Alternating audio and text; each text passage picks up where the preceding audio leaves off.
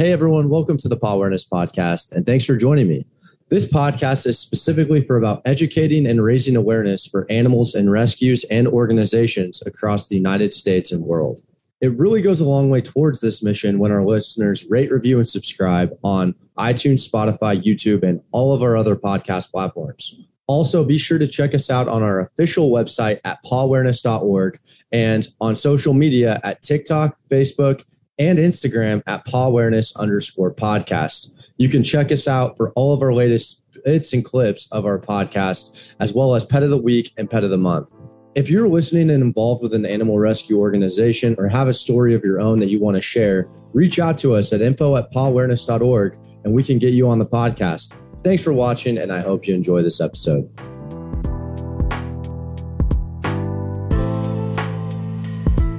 Hey everyone, welcome to today's episode of the Paw Awareness Podcast. Today I'm speaking with Susanna Gardner. She is an animal rights lawyer, just deals with all of the law behind all of that, and retired lawyer. I want you to go ahead and introduce yourself and what it is that you're currently doing, and let's get into it. So thanks a lot for coming on.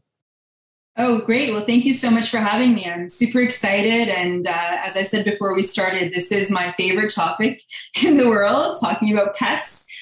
So as background, so I started the first animal rights law firm in Canada. There were a couple in the US before I launched, and that was almost 10 years ago. And now I've moved into advocacy work. So I founded an organization that is nonprofit.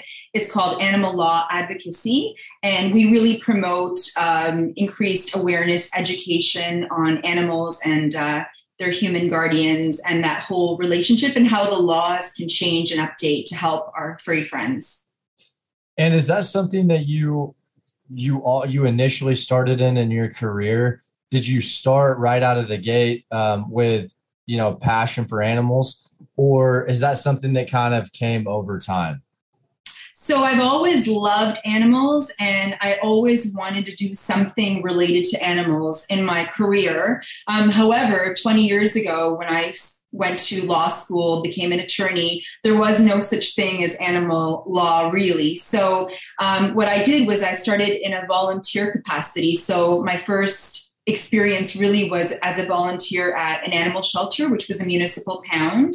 And I really got to know the animals as individuals, personalities, fell in love with so many of them, and then realized so many problems that were happening that prevented the animals to get adopted.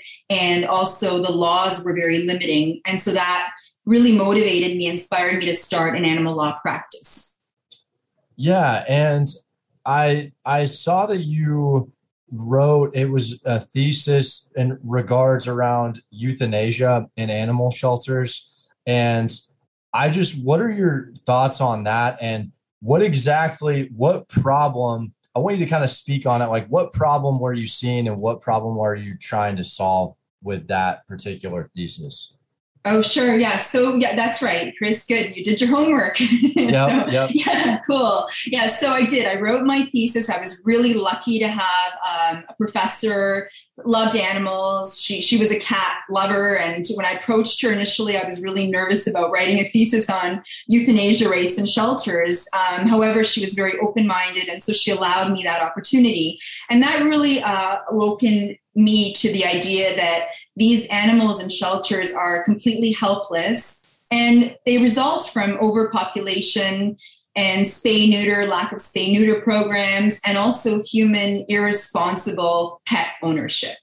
That seemed to be the typical scenario with respect to the scenario that would happen where an animal ends up in a shelter, left homeless. Wow. And I think that's amazing that I really like how you're combining your expertise of law with animal rights. And I think that's what I think it's so important for people, not only with animals, but just any problem. There's probably something that you're an expert in that you could help out with a big problem. And I want to know too, you said you created the first law firm, like the animal rights in Canada, and you're just one person. Where are you seeing your energies and time, whether it's you or your entire law firm, that's spending your time on like what big issues are you seeing that you're really kind of trying to tackle right now? Yeah, so the biggest issues are related to the law.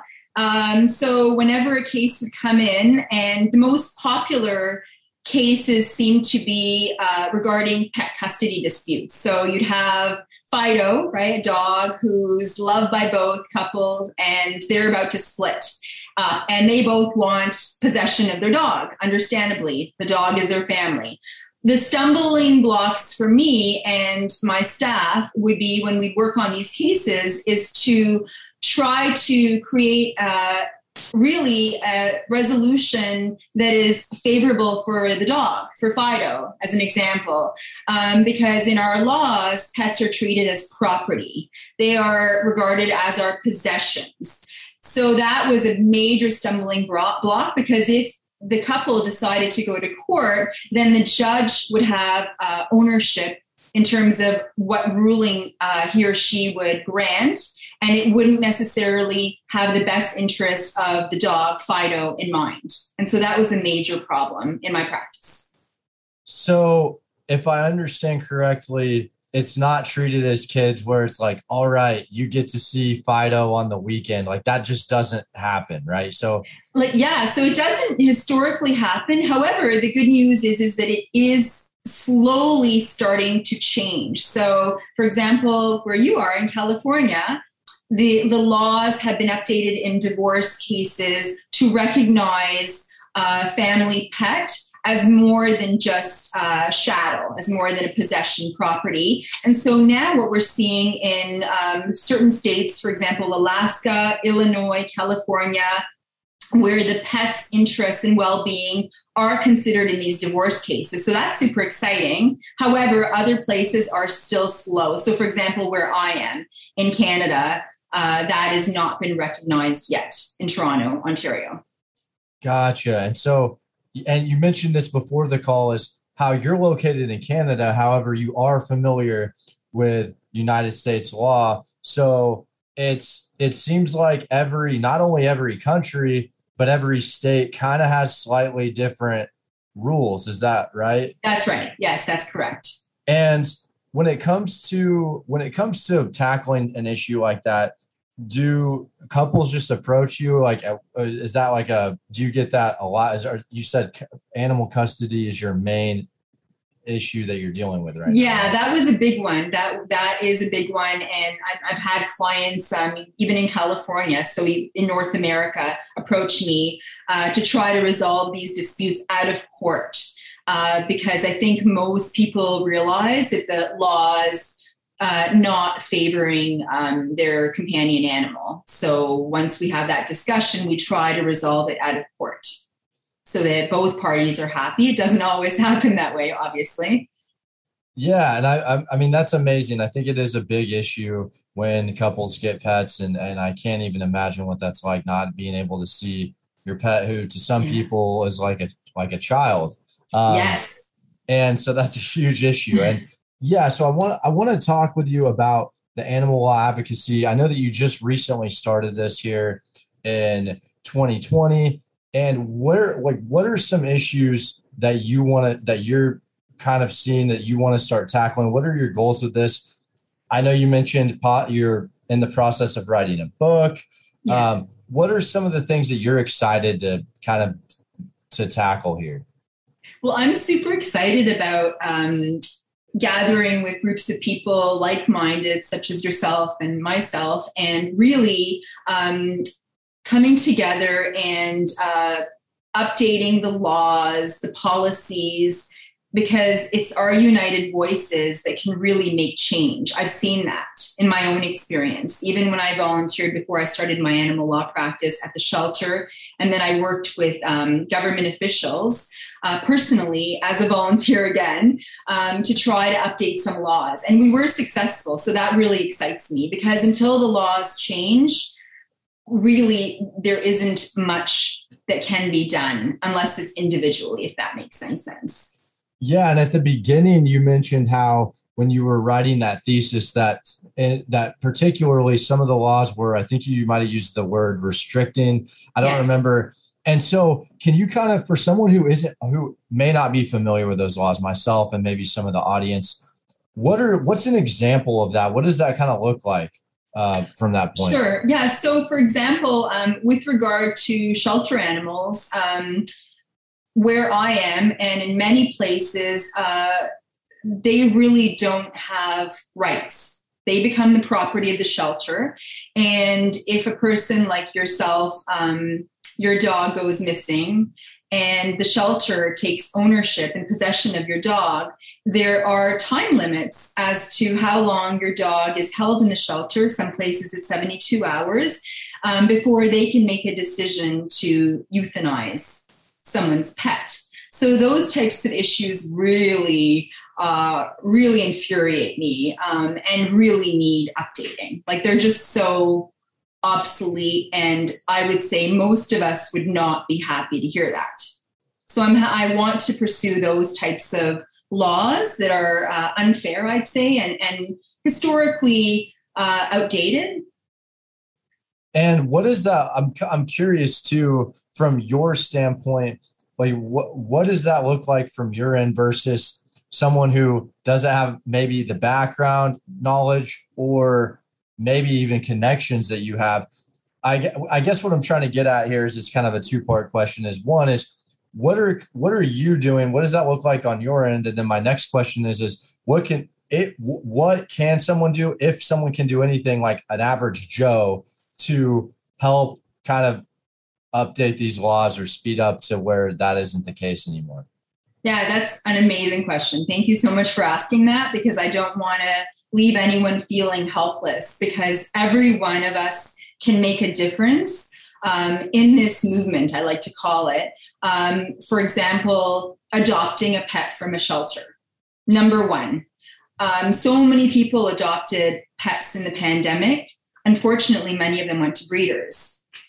So that's something that we can all individually educate our friends and family. That's a start. If you can rescue, if you can foster, I saw your brochure on foster. I didn't get a chance to read it yet. I'm super excited. So I subscribed and I'm going to read it. That is another, again, opportunity where one life can be saved. And then in terms of the laws, the policies, I would say petitions work, getting the mainstream opinion on our side so that more people can really understand what's happening. People turn a blind eye because they don't know what to do. And getting to know local politicians, it's not that hard, that love animals, most do. And bringing these petitions to them. Activism is another way that a person can get involved. You had posted American Humane Society and other organizations, which is amazing. So there are so many ways to get involved individually to make changes. You don't have to go before the Senate and advocate like I would, because that's my profession. It's different. But we're all making a difference. And that's why even this conversation right now is very exciting for me. Yeah, because we're bringing awareness. It's all about awareness. Exactly. And what I found too is it's, and I'm not saying this is the case all the time, but sometimes these people that are going to breeders or they want a particular dog, they just don't even know that there's an opportunity cost to not getting that animal out of a shelter. There's by you taking that animal from a breeder, you could be, and I'm not going to bash anyone for what they do. I would never go the breeder route, but like at the end of the day, it's like, just have that conversation in your head, like that, like just know what's going on here. And yes. I'm curious too, and maybe the answer to this, like some of these laws that you mentioned are a little bit older. To change a law or whatever it may be, how long, like what's the time process on that? Is that going to take like months, years? What's your opinion on that? Yeah, it could. It depends on the law itself. It can take months or years. I would say that municipal laws, so local city laws, I would think are easier to pass, as opposed to federal laws like the anti-cruelty legislation that was passed in the United States. I mean, that took longer. It was a federal law, so you need the states in consensus to be able to pass it. But change is possible, and I think we're in a really exciting time for our pets and for animal rights. I mean, so much is happening now, that there is momentum to build more unification, like amongst people, and then to get organized, like to get more consensus. Yeah, and that kind of leads me into the next question I wanted to ask you. Based on unification and organization, I feel like, at least here in the States, every state is battling kind of their own issue geographically. Just there's so many different variables. And I'm curious too, and maybe I don't know if you can speak on this or not, but what would you say is, like, what's the state of Canada right now in terms of animal rescue? How would you maybe compare it to that of the States? I don't know if you can speak on that or not, but what are you seeing from your end there? Sure. Well, I mean, having lived in the States, so I did live in California, and now I'm back in Canada. I'm hoping to go back to California one day. I see, and I'm using California as an example because I've had the experience of living there. I'd say a more united front. So I think California is more progressive than where I am at the moment, Ontario, Canada. However, both places I have found have amazing people involved in the rescue communities. And it's just that unification process that I feel is missing for so many of us to become a united front, and to get our messages out into the mainstream. That's what I feel would be really good for the movement for animals. Yeah, and I think it's exciting that people such as yourself are even using your own personal brand platform, right, on top of to speak about some of these issues. I think it's so awesome that you're doing that. Yeah, I love it. Yeah, and I wanted to ask too, what would you like? Where can people find you and follow you and just kind of just stay up to date with what you're doing?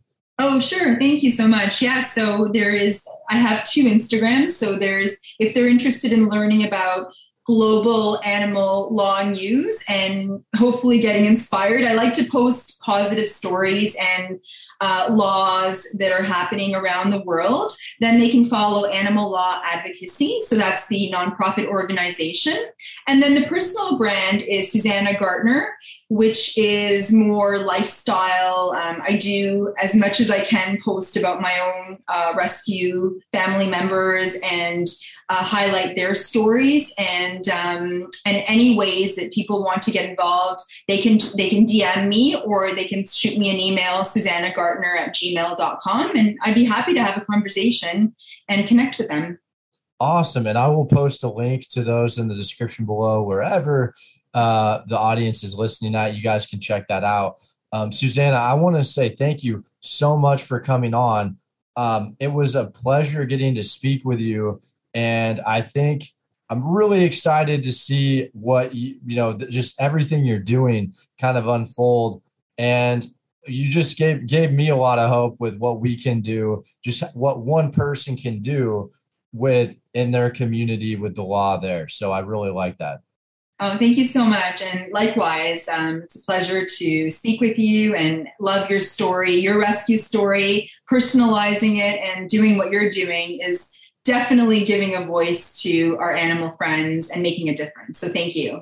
Yeah, thank you a lot. Yeah, we all have something we can bring to the table. Yes. And it's just about being passionate about it and seeing that you can bring to the table. You're over here bringing your law skills. Like, I feel like I'm a pretty good marketer, and I just like SEO and stuff like that. So I'm like, all right, why not just put this towards some animal rights and animal rescue? So yeah, no, that's great. And I definitely want to have you back on. Thanks a lot for coming on, Susanna.